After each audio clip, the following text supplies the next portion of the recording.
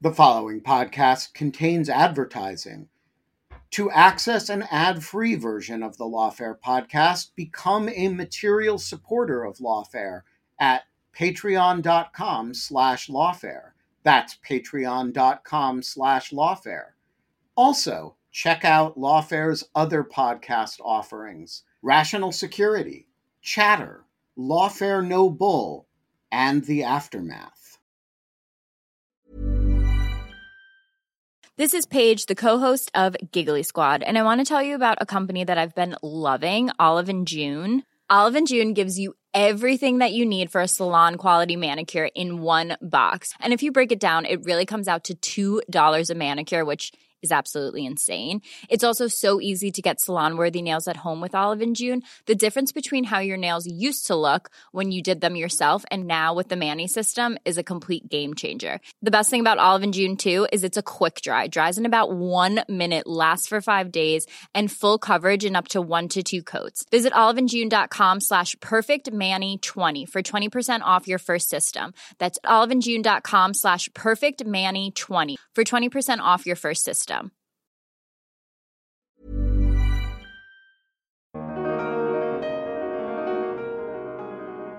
You know, the dam's destruction has left about 94% of irrigation systems in Kherson without water, about 74% in Zaporizhia Oblast, and about 30% in Dnipro Oblast. So, you know, it's going to have a really, really significant impact on this part of southern Ukraine. I'm Benjamin Wittes, and this is the Lawfare Podcast, June 8th, 2023. A large dam on the Dnieper River has been destroyed, causing massive flooding and a dangerous environmental catastrophe in southern Ukraine. The Ukrainians are blaming the Russians are blaming the Ukrainians. Meanwhile, The Washington Post is reporting that the CIA was actually tipped off about the coming destruction of the Nord Stream pipelines last year, and that it was tipped off that a Ukrainian military team was planning to do it. The blockbuster story is the latest bit of evidence that the Nord Stream operation was, after all, not the Russians, but the Ukrainians. Joining me in the Jungle Studio, virtual and in person, to discuss all the goings-on are Eric Ciaramella, Senior Fellow at the Carnegie Endowment for International Peace and a former CIA analyst and NSC official on Russia and Ukraine, Dmitry Alperovitch, Chairman of the Silverado Policy Accelerator, and Shane Harris, one of the reporters whose name is on that Washington Post story byline. We covered a lot of ground on this podcast in 3 separate conversations. I talked with Ciaramella about the scope and scale of the damage the dam break has done. I talked to Alperovitch about the military implications of the dam break. And I talked to Harris about his story and what it all means for the future of the Ukraine war. It's the Lawfare Podcast, June 8th, Dam Breaks and Pipeline Bombings. All right, so I want to start with just some general information about this dam. People heard a bit about this when there was concern about it a year or so ago. At the time, the nuclear power plant was upstream, was under attack.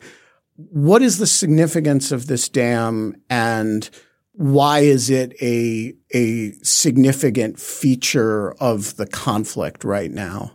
Sure. Thanks, Ben. So this dam was built by the Soviets and opened in 1956, and it's part of a series of 6 dams, reservoirs, and power plants that span across the Dnipro River, and it's the most southerly of the 6.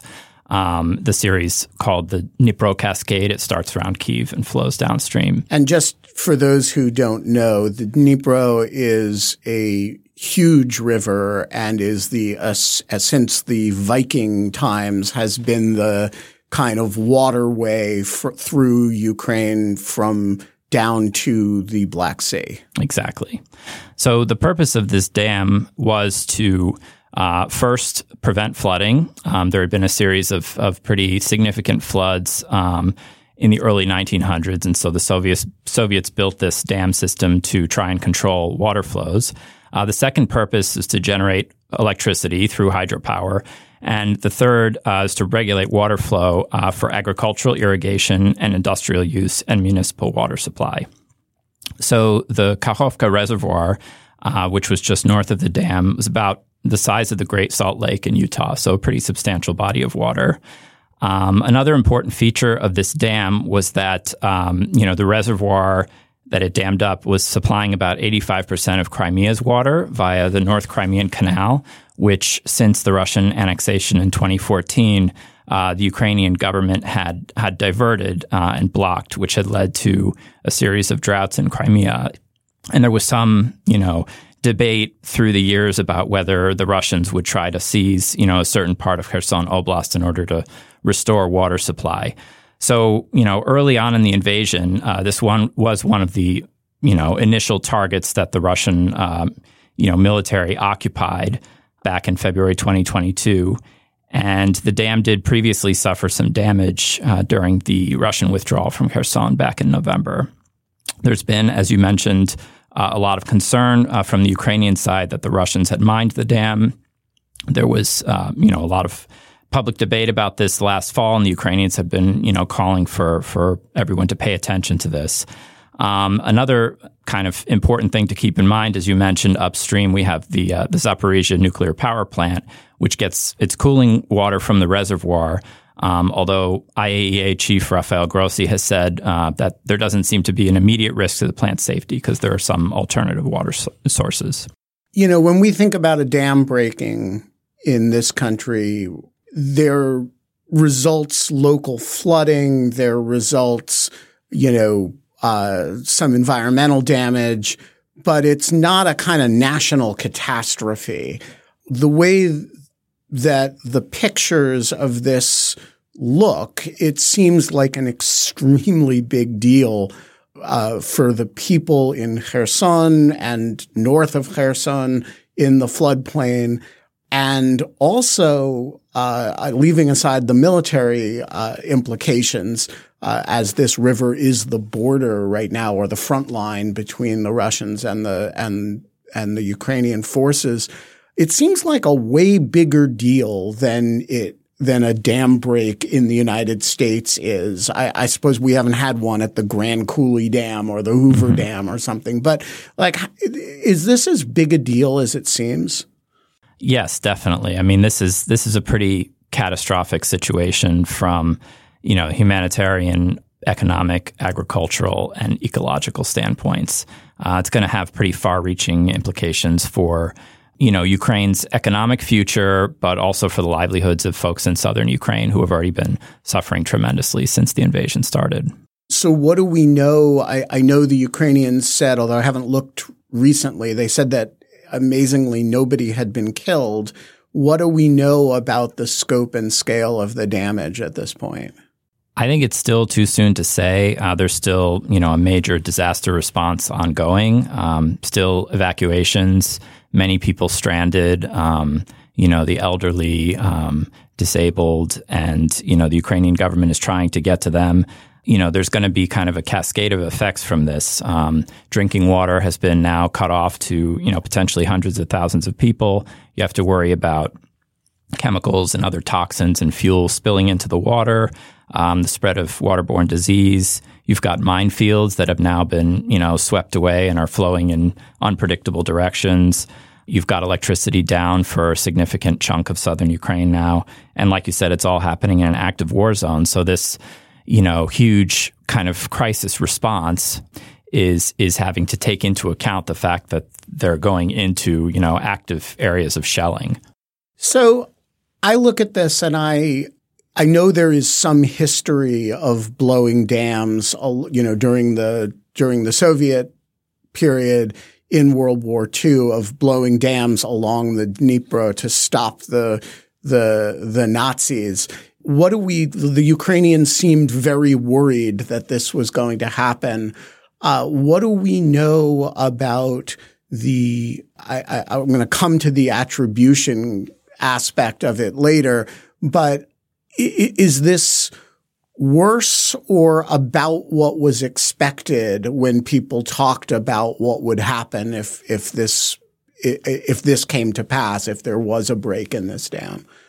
Well, based on my understanding, there had been a lot of modeling done last fall when this kind of first emerged as a potential scenario. But what wasn't anticipated was the really unprecedentedly high water levels due to, significant rains over the past month.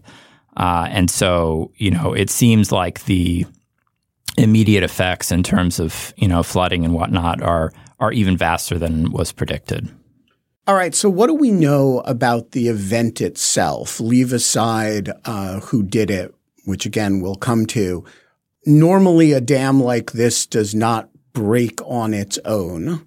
There has been some discussion that this was internally mined as opposed to hit with a missile. What, if anything, do we know about what happened 36 hours ago? I would say that we still know very little about the exact circumstances. And, my former colleagues who are, back in the IC are no doubt looking at, all the information they're getting to try and piece together exactly what happened because, again, what happened gives you clues as to whether or how it's part of a strategy, potentially by the Russian side. So, I've seen different kinds of explanations, including, everything from an intentional attack to, negligence on the side of the Russians to, a mistake in terms of how it was timed and maybe it was supposed to be timed later. I mean, this is all kind of going around in different Telegram channels. I think in a cosmic sense, it's obviously clear that this is, Russia's fault in the sense that there was no threat to this dam prior to February 2022. And so they have created a scenario in which this critical infrastructure is at risk. And you've obviously seen what they've been doing to the rest of Ukraine in terms of hitting critical infrastructure. But, I would urge folks to exercise a bit of caution about, the exact circumstances of what happened and trying to draw out what it means kind of in a strategic sense, because we still don't really know yet. And I think we'll learn more in the coming days and weeks. So I want to ask, tack back to this Washington Post story about the Nord Stream attack, not because I'm going to ask you about the intelligence reporting that Shane, who we'll speak to later in this conversation, delivers, but because the overarching point of that story is that this attack on Nord Stream, which a lot of people, including U.S. government officials at the time in public, didn't attribute to the Russians, but were, openly hinting that this was a Russian attack. Actually, turns out, looks like it may have been Ukrainian military, and the U.S. may have had a considerable heads up about its happening. And so all of that makes me look at this incident and say, everything about this says to me the Russians blew this dam, and yet I want to be careful because I wouldn't say almost as equally confident, but almost as confident that the Russians were trying to starve the Germans of natural gas by way of getting them off the Ukraine train, back when Nord Stream 1 and 2 blew. And so I guess I want to ask you to speculate a little bit about whether there's any chance in your mind that the Ukrainians would do this to themselves. To me, it seems like a really, really unlikely scenario of a deliberate Ukrainian attack. Again, this is, they had a very good understanding that this would be catastrophic, for their people. And they have every intention to, liberate their citizens and this land from occupation and have no reason to preemptively destroy land that they intend to retake and to govern and to, have be agriculturally and economically productive. I would say, on the broader point, it tends to be the case that the simplest and most logical explanation is usually true, at least in this war. There's been all this kind of race to speculate about, insane false flag conspiracy theories when drones blow up on atop the Kremlin or what have you. I think in 99% of cases, the simplest explanation is probably right, which is that when stuff blows up inside Russia or a major Russian economic asset like Nord Stream blows up, it seems likely that that is Ukraine trying to take the war to the Russians. It's perfectly logical from military calculus standpoint. And when stuff blows up in Ukraine, including critical infrastructure and huge economic assets, there's a decent chance that that's Russia's, doing. And so, again, I think it's too soon to tell precisely what happened in this scenario, how deliberate it was.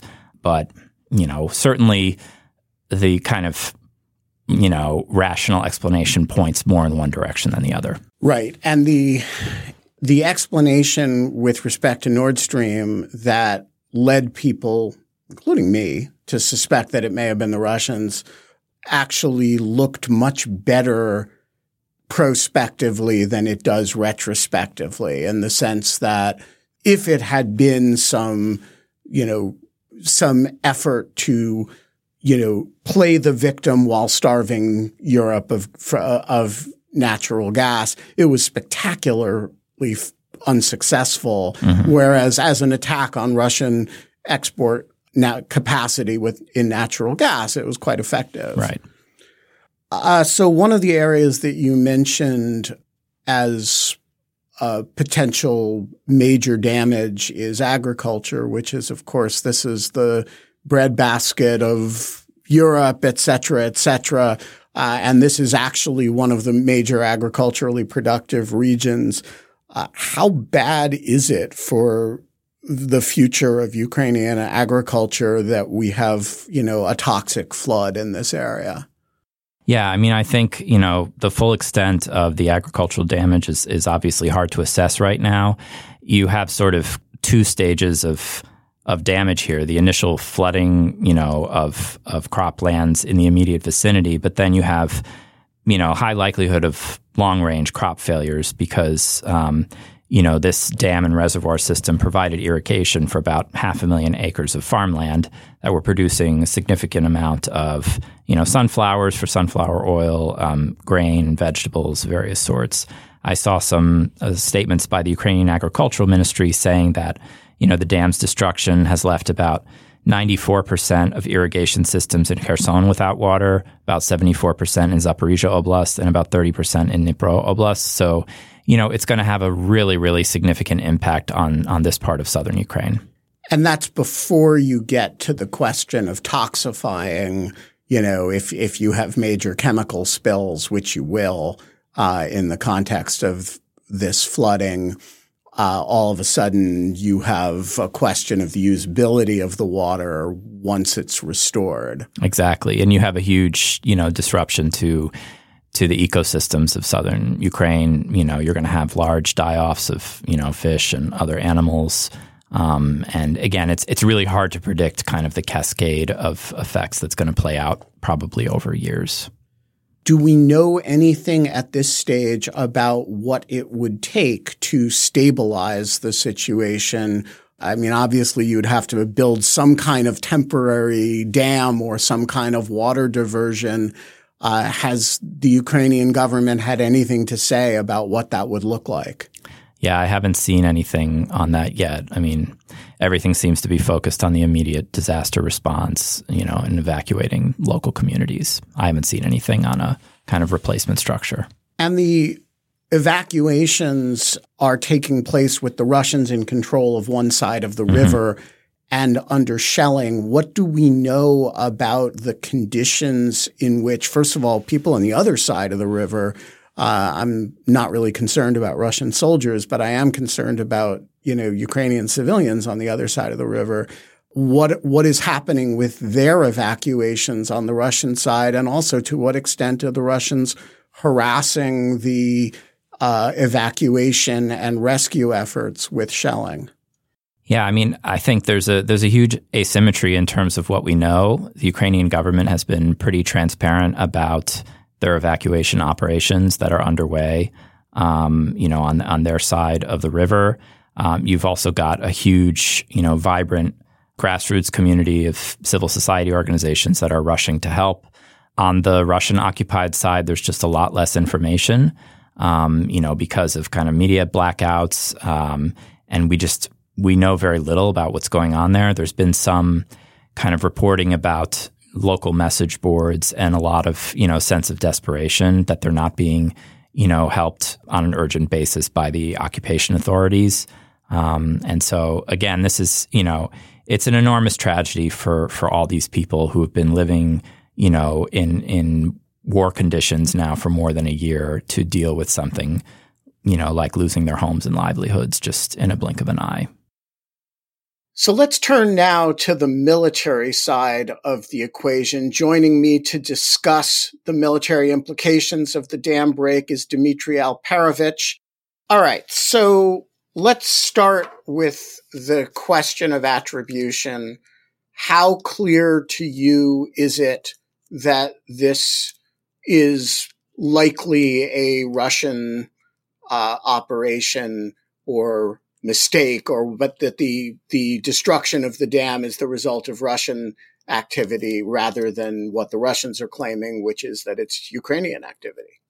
I don't think it's clear at all. I mean, at one level, of course, this is Russian activity because they started this war that led to this. So they are ultimately responsible, no question about it.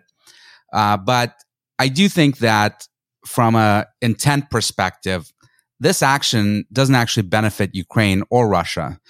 From a Ukrainian perspective, this has been obviously a humanitarian disaster and economic disaster and ecological disaster, not just to the future of their country, but directly to the areas they occupy today, which is the right bank of the river, the western bank that they currently hold, the city of Kherson, which is now partly flooded. But the same is true for the Russians. This benefits them in no way because their positions are being flooded. They're actually having to relocate from those positions right now. The cities that they're occupying, the villages, I should say, not really cities, are getting flooded as well.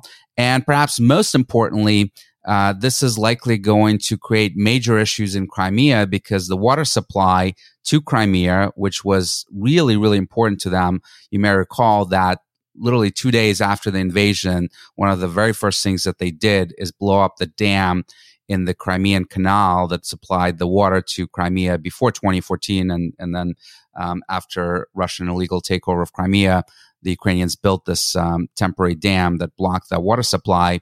The very first thing the Russians did is blow it up to enable the water to flow back again.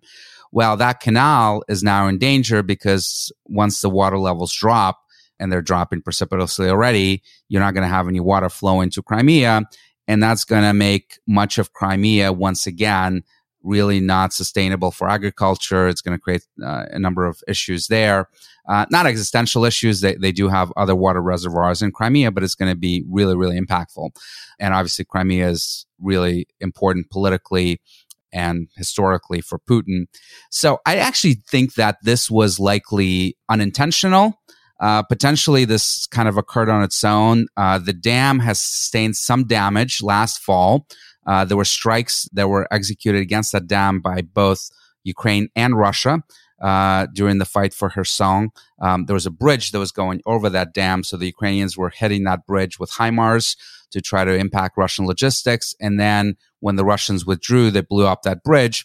And because of those hits and the explosives that the Russians were using, very likely there was some significant damage to that dam. So it could be that the cumulative effect of that damage has triggered a break, and the water was able to rush through and expand from there.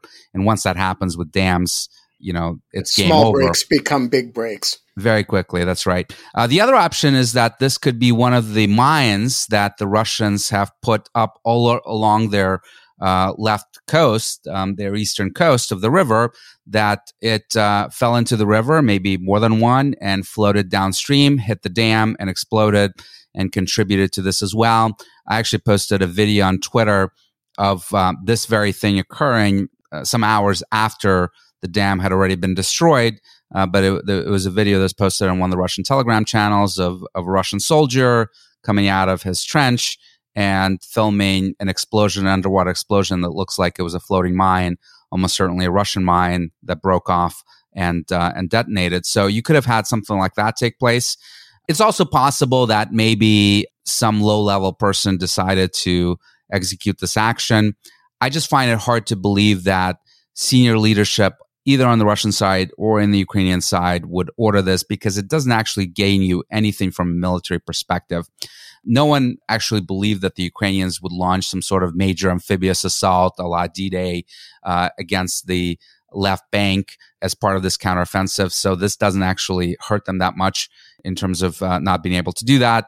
And the Russians never had significant numbers of forces on that side of the river either. So flooding them doesn't help the Ukrainians. So just one of those things that I think is terrible for everyone involved. Of course, most importantly, the civilians, and the agricultural and ecological disaster that's going to come from this, potentially for many months, if not years. But I don't think that it's likely that someone in Kyiv or Moscow ordered it. So there's one factor that you left out, which I just want to ask you about, which is, the Russians are doing all kinds of things in the way of attacking civilians and attacking civilian infrastructure, like apartment buildings that don't give them any military advantage. Why should I not look at this and interpret it as, hey, they anticipate having to withdraw from this area because they believe, rightly or wrongly, that the counteroffensive is going to be substantial and effective. And so this is a kind of vindictive effort to penalize civilians, both by flooding their homes and by, making areas that are normally agriculturally productive toxic and unproductive.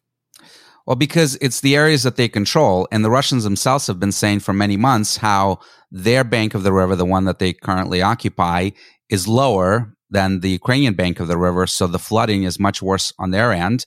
And they've been talking about the impact that Crimea would suffer as a result of this. So they're fully aware of the consequences, and that they would be hurt much more than the Ukrainians by this action and gain very little from it. So could they have engaged in a self-destructive dumb action like this? I guess it's possible. I just don't think it's particularly likely, especially given they may not care about these occupied areas. They may treat, the population there as ultimately Ukrainians that they need to suppress and terrorize and torture.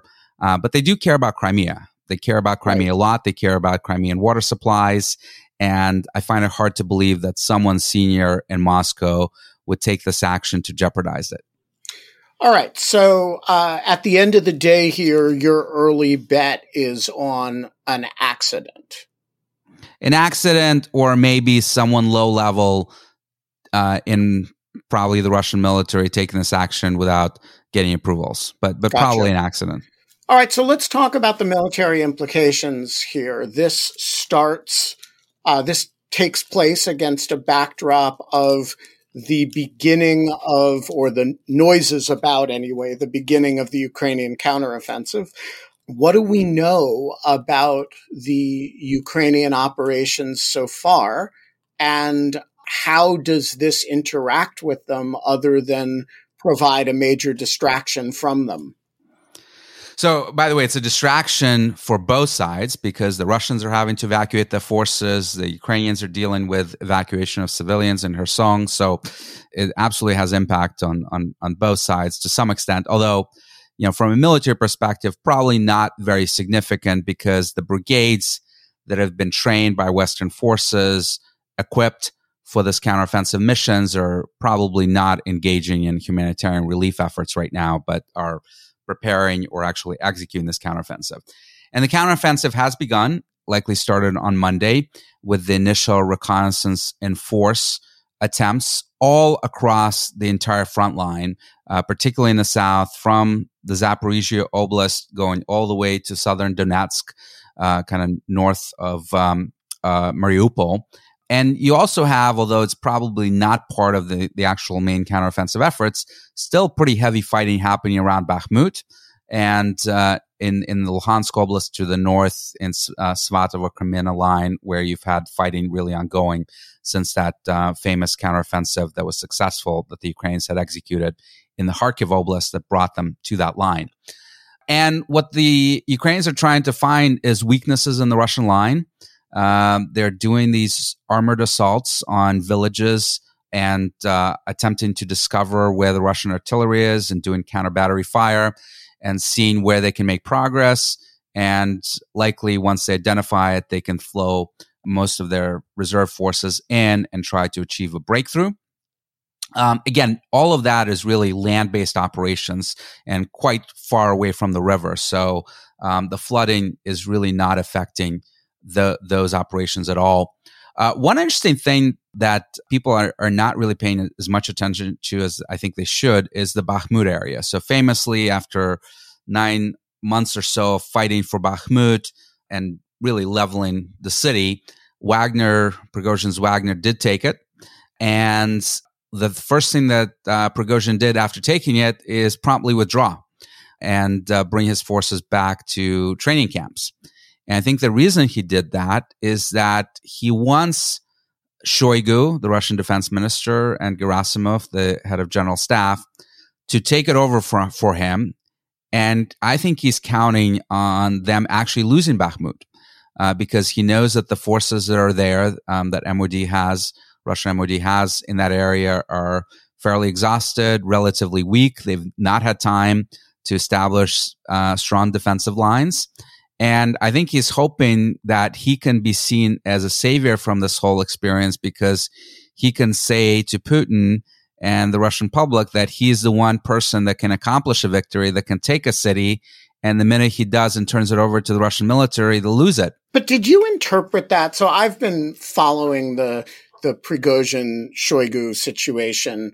And what I can't tell is whether his withdrawal from Bakhmut was an effort, was sort of knowing that their stay there was going to be pretty temporary, wanting to be the one who took it, not also wanting to be the one who lost it, leave that to the Ministry of Defense Forces, or in the alternative, whether he is capable of holding it, but actually withdrew in order that the Ministry of Defense people who are less capable would lose it and thereby set up him as a kind of hero. Is he stabbing them in the back, or is he just seeing the writing on the wall here?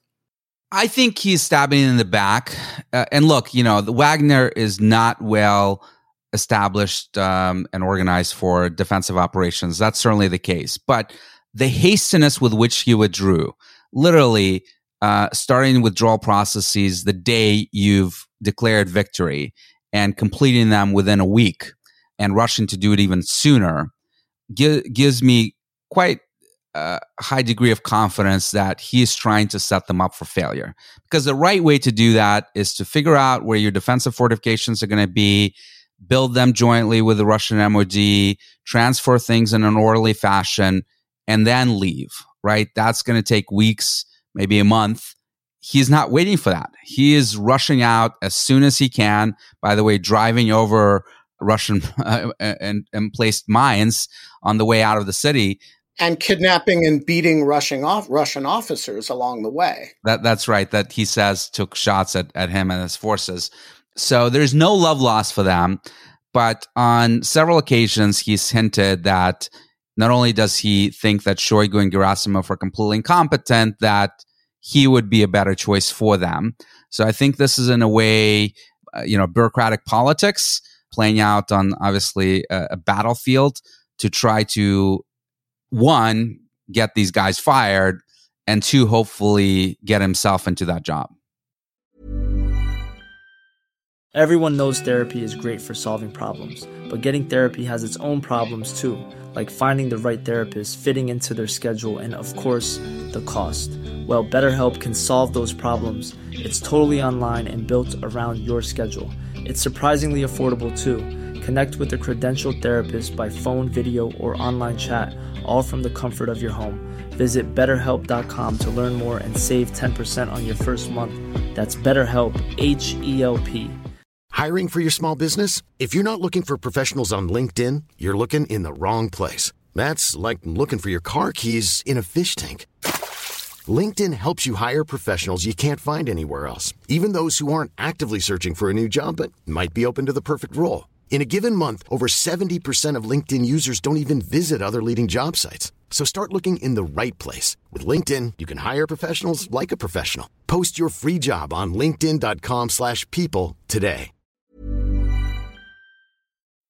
And I mean, my sense of the distances is that theater is actually quite a ways away from the area that's affected by the dam break, right? We're talking significantly north and east of there. Yes, Ukraine is huge. It's the second largest country in Europe. This is very, very far away. So the dam has no implications on that. And by the way, Bakhmut by itself really is not a strategic victory for Russia. Having taken it, I mean, it's a stepping stone on the way to other cities that they want to take in the Donbass, like Kramatorsk and Slavansk, but they don't have offensive capacity, certainly at the moment, to exploit that. So taking Bakhmut really doesn't give them anything. For the Ukrainians, Bakhmut also, is now a completely destroyed city, but there is enormous political value that has now been attached to it. It's become the sort of Stalingrad of this war. And if the Ukrainians can quickly retake it after the Russians, exhausted enormous amount of manpower and artillery munitions to take it in the first place over the course of many months, that can be an enormous propaganda victory for Ukraine. And they can use that to show off to their supporters in the West that, see, we're capable of executing operations much better than the Russians. We need more weapons. We need more support to keep going. So that, I think, holds a really interesting potential for them for potentially establishing some wins early on. Because the reality is the southern offensive that is much more strategic, with the goal of getting to the Sea of Azov to cut off that land corridor to Crimea, is likely going to take a long time. They've begun it. It's been a couple of days, but they're making very little progress so far. It's hard slog, and they haven't even hit any of the entrenched fortifications, the trenches that the Russians have built out there. So, it's possible that they'll get lucky and the Russians run and they achieve a quick breakthrough, but more likely than not, this is going to look a lot like Kherson, which, if you recall, took many, many months before they were able to dislodge the Russians from there. And even then, the Russians did an orderly withdrawal with most of their force and equipment intact across the river. So this is much more likely to play out more like Kherson than the way we've seen the Kharkiv offensive, which was a lightning 72-hour drive across the entire oblast, primarily because there were very few Russian forces there and there were no fortifications that they had built up. This is going to be very likely very different. So you said earlier that even without the flood, they weren't going to do a major amphibious attack across the river. Looking at the map right now, there really is no way to do the southern offensive without crossing the river somewhere. You can do it way up north and then come down. Yeah, that's exactly what they're doing. So they're coming down from the north, from Zaporizhia, the city, and trying to go after Tokmak, and in the west, and then in the east, they're fighting near Vuhledar, which is a gateway towards Berdyansk and potentially even Mariupol. And it's mostly a land-based campaign. So as the news focuses obsessively, and in my opinion, rightly, on the flood because of its humanitarian and ecological consequences, presumably all of that military action is unaffected by it and is taking place in the background. And we just went from talking about it a lot at the beginning of the week to not noticing it at all now. Yeah. And in fact, I follow closely battlefield reports, most of them on the Russian side, because the Ukrainians are keeping very good operational security and not really discussing what they're doing. But there's a lot of activity even today across the entire front line. So the offensive has not paused at all. So when the Ukrainians talk about this operation, they're talking about it as, liberating as much of the occupied space as they can. And they often, for communications reasons, group Crimea in with everything else and, don't treat the 2014 line as having any significance at all. And I'm completely sympathetic with that as a normative matter and as a political matter. But I also am aware that when you're planning a military campaign, you have more precise strategic objectives than, liberate all the territory. And so I'm curious, what you think the actual objectives of this counteroffensive are and what the strategic purpose that the operation that started on Monday is going after. Yeah, Ben, this is really a terrific question, a $64,000 question. The Ukrainians have smartly not defined their objectives, so you can't accuse them of failing to achieve it because you don't know what they are. And one level, of course, it is to liberate all of their territory, and the way you do that is by liberating, it one village at a time. So to the extent that they take anything back, which of course they're probably very likely to do, it is helpful in that respect. The more they take back, again, the more they can show to the West that they're making progress, and the investments that we're making in weapons and aid are delivering results for the Ukrainians.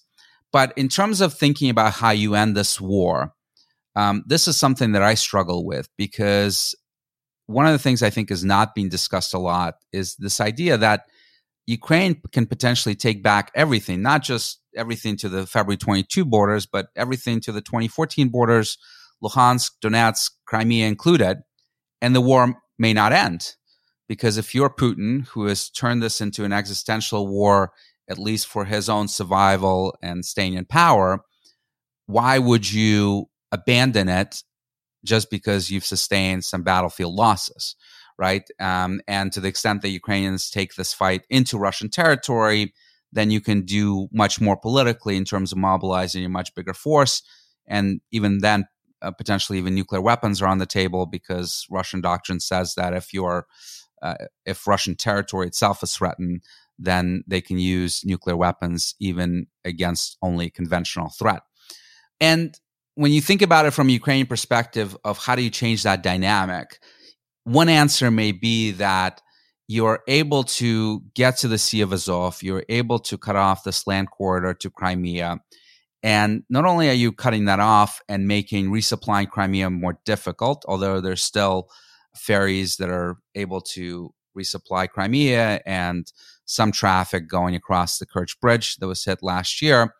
But now you can have most of Crimea, if not all of Crimea, depending on how far they get, in range of even their existing weapons, the Gimlers that they use in HIMARS, and then the GSLDB bombs that have longer range that they're going to get in a few months, that we've already committed to supplying them, that can be used in HIMARS as well. And now you can threaten major logistics, both military and frankly civilian logistics, across Crimea, right? You can start hitting the bridge again, trying to destroy it. You can start hitting the ferries and the landing points. You can start hitting the bases, the military bases in Crimea. And that can help you gain leverage. It's risky because it can provoke, major retaliation from Russia, potentially nuclear, although I think the likelihood of that is still quite low. But you may be able to get Putin to start thinking, oh my God, I may actually lose Crimea. Maybe it's actually time to negotiate and end this thing. So that might be one of the hopes that they have. They may not have, of course, this plan, exactly written down and outlined the way I'm saying, because I know many in Ukraine still harbor hope that they can take back Crimea entirely. I just fear, the consequences, not necessarily of taking Crimea itself, but what does that mean for the continuation of this conflict? How does it actually end? How do you get Putin to stop? And he certainly still has plenty of people that he can mobilize. Russian military production has been impacted somewhat by sanctions, but they can still manufacture millions of artillery shells. They're still manufacturing barrels to replace their worn out barrels. So their ability to keep hitting Ukraine with long range missiles or Iranian drones will be sustained for likely a very, very long time. So how this war ends, I think, is a really important question for everyone involved. Of course, first and foremost, Ukraine. And the NATO discussions play into that as well, because for now, it seems like any membership of Ukraine in NATO while the war is going on is off the table. But if there's a strong commitment that the minute the war ends, that Ukraine will join NATO, that actually creates a perverse incentive for Putin to keep the war going, right? Because it'll prevent Ukraine from joining NATO. And I'm not saying, of course, that NATO is the only reason he invaded Ukraine. I reject Mearsheimer's argument on this point, but it has some role to play, and it certainly as a rallying point for the Russian public, it is an effective tool to use as well. Joining us to talk about that incredible Washington Post story is Shane Harris, who needs no introduction to Lawfare listeners. Shane, welcome to the show.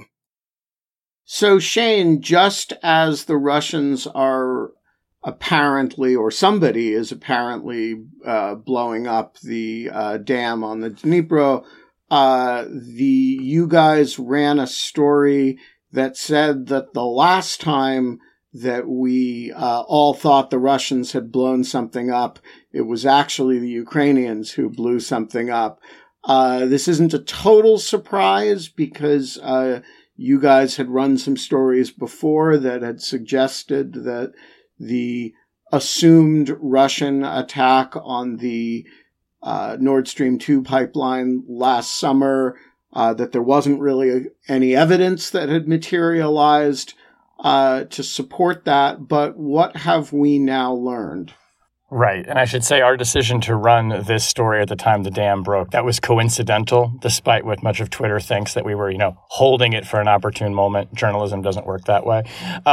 So what we know is that in June of 2022, a European intelligence service shared with the CIA reporting that it thought was reliable from an individual in Ukraine, which said that the Ukrainian armed forces, specifically its special operations forces, had planned to bomb or attack the Nord Stream pipeline using a team of 6 divers who planned to rent a boat, go down to the floor of the Baltic Sea, and damage or destroy the pipeline and escape undetected. And the European service shared that with the CIA, which looked at it, was not immediately able to corroborate it, was a bit skeptical of it for reasons that we can get into in a bit if you want, but then shared that information with Germany, shared it with other European intelligence services. That plan ultimately was not carried out, but now, of course, we know that later in September, attackers, saboteurs did blow up the Nord Stream pipeline. And what subsequent investigation by Germany has shown is that the number of people in that attack, the way that it was done, bear striking similarities to what the European intelligence service 3 months earlier had said Ukraine was plotting. And by Ukraine specifically, what the reporting said was the commander-in-chief of the Iranian armed forces, General Valery Zaluzhny, who was reportedly in charge of the operation directly, which was designed to keep President Zelensky out of the loop, presumably so he could have some plausible deniability. So you're right to say that there have been indications, and we've reported a bit of this too, of suspicion falling on Ukraine. This is the most detailed information I think we've seen to date that attributes this attack directly to the Ukrainian military with a high degree of specificity. Okay, so I have about 1 million questions about this. The first is just a journalism craft story. Often you guys cannot talk a lot about your sources in a story like this. In this case, your principal source is super clear, which is that, at least as I read the story, this comes from the material that Mr. Teixeira, the Discord leaker, dumped on this Discord server and stole. So this has been kind of available since the time of the Discord leaks. Is that right? I wouldn't say it's been available since the time of the Discord leaks, but this information did come to us via the same source stream, let's say, of information where we obtained, hundreds of the documents that we've been reporting on now for months. But yes, but I would not say it all came at once. Let's just put it that way. So it's fair to say that the chain, without getting into the specifics of the chain of custody of individual documents, the sourcing of this material, obviously you do corroboration. There's lots of communications that the story refers to where you're checking things with intelligence sources, etc. But the core of the information is somebody writes an intelligence report or a classified document summarizing this or containing this information, and Jack Teixeira purloins it among the other materials and removes it from the classified arena. And one way or another, that as part of this cache of hundreds of documents makes its way to you guys. Is that a reasonable summary? Yeah, that's right. And then, and as we, and we've been going through these documents for quite some time, and it can often take a long time, sometimes weeks, to actually then report out the information. So, in this case, we're not simply taking the document and reporting it as it says, just what it says credulously. We take that, we've done, frankly, weeks of reporting in lots of countries to try and corroborate and get more information about what exactly this thing was saying and get it to the point where we felt that we could run it. The reader can, infer, but I'll just say it explicitly, that, multiple countries saw everything that was in that document that we planned to report. So we did not, hide anything from anyone. We were explicit in everything that it said. And that's part of the way that we were able to corroborate and why we said that the information that's in the document is accurately what was transmitted by the European agency to the CIA and then shared with other agencies. Yeah, and just to be clear, this is one of the things that separates a first-rate news organization from, the Julian Assanges of the world or the Jack Teixeiras of the world. It's not simply a data dump of raw material. There's a huge amount of corroboration and assessment of the material here and vetting. But I do want to come back to the fact the core of this story is not some secret sources said. The core of the story is, hey, 3 months before this attack, the U.S. was given information according to its own documents that presaged the attack very specifically and predicted or described it as a Ukrainian operation reporting to the head of the Ukrainian military. Yes, that's right. And I think that, and what it's important to remember in that too, a couple things. One, just to dispel, again, commentary that swirls on social media, making it sound like this is some kind of deliberate leak by an intelligence agency to, prominent journalist that's, timed so-and-so. No, that's not the case at all. I guarantee you the United States government and the European intelligence agency in question did not want this information to become public. And we actually, and we say this in the story, agreed to withhold certain details that are in that report that are, objectively sensitive. There are things that I looked at in the report as we read it that I immediately knew would be of great concern to government officials were they made public. And they made a very persuasive case that some of these things would be best not made public because of threat to operations and to sources. But yeah, this is, information that the CIA had. And I should say that, at the time, the reason why U.S. officials were initially skeptical of this was not, as I understand it, because they thought, oh, well, Ukraine could never do something like this or would never do it. It was rather that the individual in Ukraine that was the main source for the European Intelligence Agency had not really demonstrated yet a reliable track record of reporting. So you can kind of think of this as a source where the CIA looks at it and says, okay, maybe, but we're not really sure this person is authoritative on the question.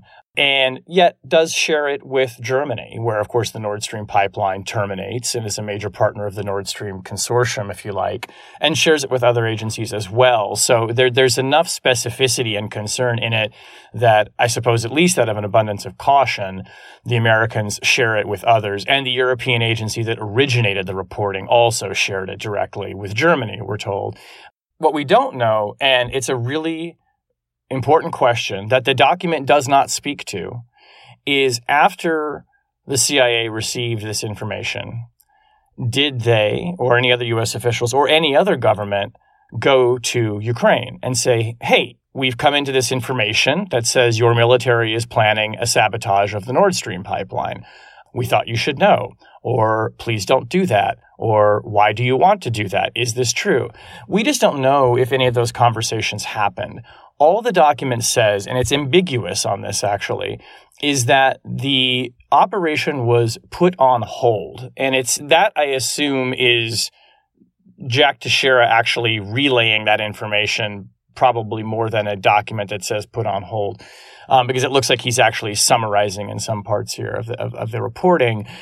It's not clear what that means. It's not clear why. The original plan reportedly was for the Ukrainians to carry out this operation just after the Baltops exercise, which is this big multinational military naval exercise in the Black Sea, which was due to end around the middle of June. It's just not clear if that has anything to do with it or what. But what is, so striking is that, except for some particulars, which, we didn't include in the story because they were sensitive, the core thrust of the operation, 6 people using diving equipment, using a rented boat, using a submersible, it just lines up with what the German law enforcement investigation is saying that they're finding, minus the part about the submersible. But they have found 6 people with ties to Ukraine. They found rented a boat and sailed out of Germany in September. So, they line up. What we don't know is what happened in that interim period between early June, when the information is generated, somehow the operation is put on hold, and then the eventual strike happens in late September. Okay, so there's something else I don't understand about this, which is that this reporting exists from June. Then the attack happens, and U.S. intelligence seems genuinely befuddled or unsure for a good long time about who was responsible for it. And there are statements that from officials that, seem to lay the blame at Russia, but there's no kind of back channeling to the press that, hey, our internal assessment is that this may have been a Ukrainian operation, and that yet they're sitting on this document that reflects prior knowledge of a quite similar looking operation. And so my question is, did they genuinely not know? Were they covering for the Ukrainians? What's the explanation here? They definitely were not unaware of it. I don't know whether they were covering. I don't know whether there was a kind of...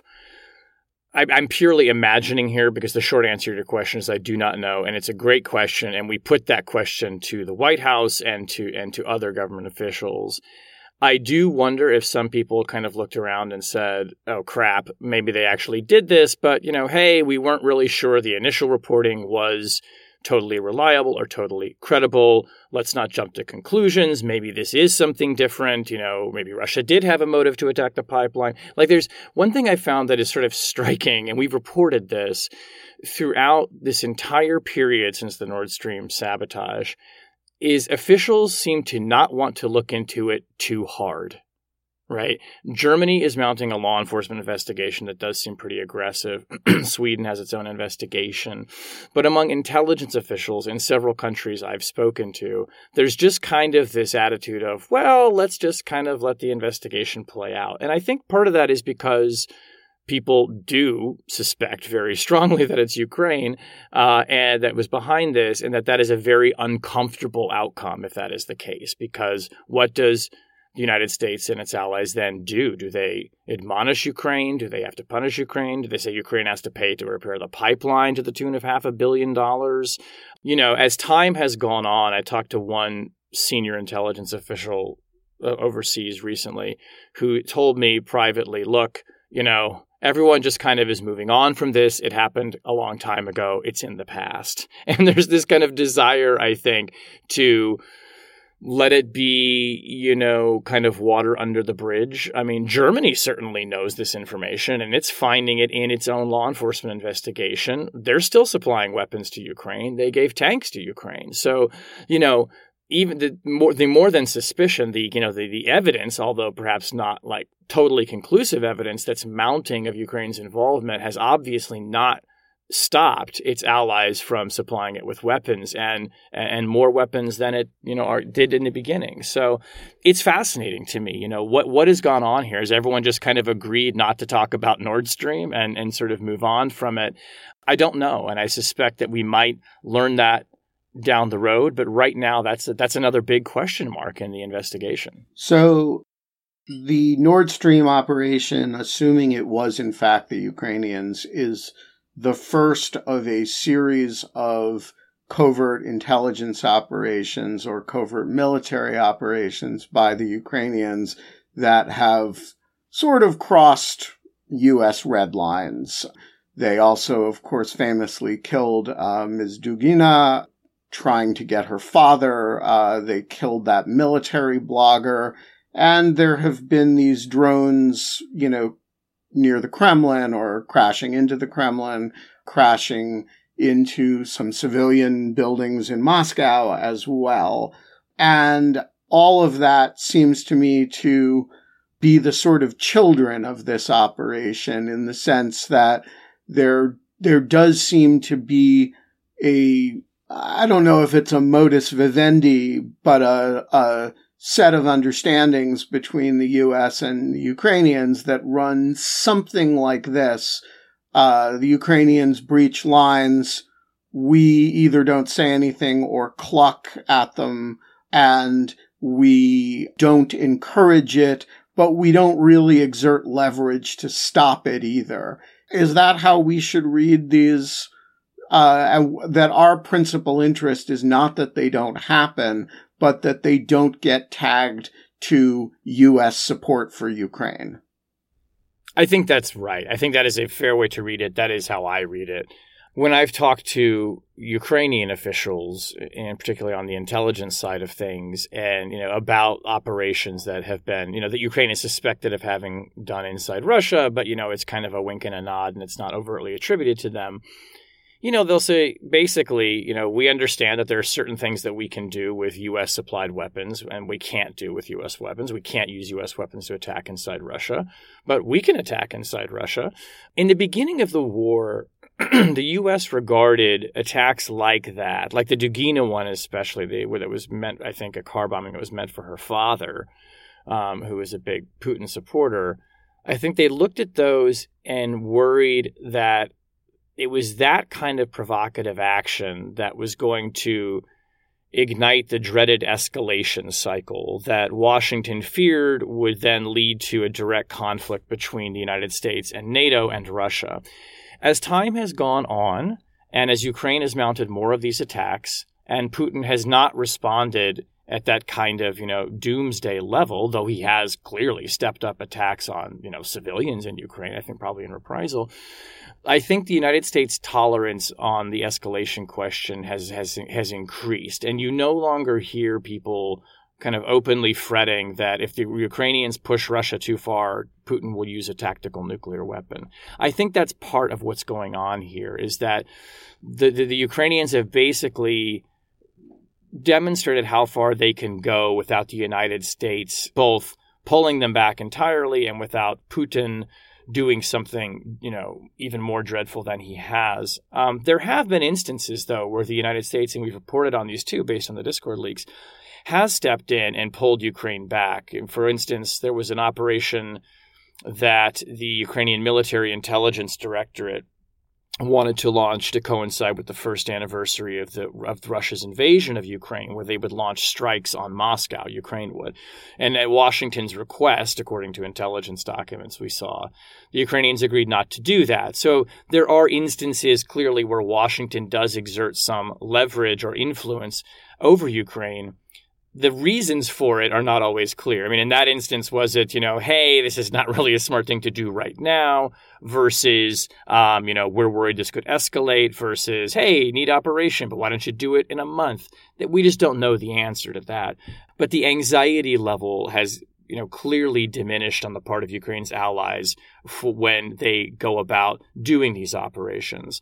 That said, I can't imagine that the United States would be all that happy about Ukraine blowing up the Nord Stream pipeline. I don't think the Biden administration cried many tears when Nord Stream has been taken offline, but that is not an attack on Russia. That's an attack on civilian infrastructure, which is, partly owned by the countries that are supplying Ukraine with weapons. One last question, circling back to the dam blowing up. Everybody today is assuming that this was a Russian operation to blow up this dam. I cannot imagine a reason why the Ukrainians would want to do that. But, the last time we had a, set of confident conversations about the Russians likely being behind something was this Nord Stream 2 attack, and the skeptics were right, or at least it seems to have been a Ukrainian operation now. So tell me how that changes your instincts about how to assess, if at all, how to assess likely responsibility in the case of the dam. I do think it is genuinely too early to know, and sources we've been talking to in the U.S. say that it's still too soon to say who blew up the dam. I am inclined to think it was Russia for, I think, the reason that you were getting at, which is that, this rupture is going to have, devastating consequences for Ukrainian people. The Nord Stream sabotage did not. Ukrainians were not injured by the Nord Stream explosions. Their lives were not made worse. There was actually no natural gas being supplied by the Nord Stream pipelines at the time they were ruptured. Nord Stream 1, Gazprom have shut off the flow of that, and Nord Stream 2 was not finally authorized because Germany decided not to give the final authorization on the eve of the war. So while I think it is seemingly likely that Ukraine did this audacious attack on a big piece of civilian infrastructure with Nord Stream, I don't think that means therefore they must have done another big attack on civilian infrastructure, i.e. the dam, because the dam blowing up makes life terrible for Ukrainian people. And terrible for the Ukrainian military, which has to cross that river and, yes, if it's going to liberate that territory. So it's a military obstacle as well as a civilian and ecological catastrophe. Precisely. So I think that, all signs would point to Russia in this. It's worth remembering that the reason why so many people suspected Russia was behind Nord Stream in the beginning, and frankly, I suspected they were probably behind it too, and many U.S. officials said so publicly, is it seemed to line up with a strategy that Russia had pursued and seemed willing to pursue, which was sort of trying to hold the West hostage with energy, or to use energy and natural gas as kind of a weapon to blackmail the West and basically say, hey, we are prepared to go around, months before winter sets in, cutting off your supplies to energy if you continue your support for Ukraine. Now, there were reasons at the time why that didn't make a lot of sense either, but Russia seemed the more likely culprit if you were lining them up against Ukraine. There were also people who questioned whether Ukraine even had the capability to pull off something like this. In the case of the dam, I just don't have those same questions. I mean, it's kind of an Occam's razor thing with the dam. Blowing up the dam favors Russian interests much more than it favors Ukrainian interests. So I suspect that, and certainly my sources I've talked to suspect that Russia is probably the one behind it. We're going to leave it there. Shane Harris, Eric Charmella, Dmitry Alperovitch, thank you all so much for joining us today. The Lawfare podcast is produced in cooperation with the Brookings Institution. Our audio engineer this episode is Noam Osband of Goat Rodeo. Folks, I know I say it all the time, but this time I really mean it. If you are not a material supporter of Lawfare, you need to become one. Go to patreon.com/Lawfare.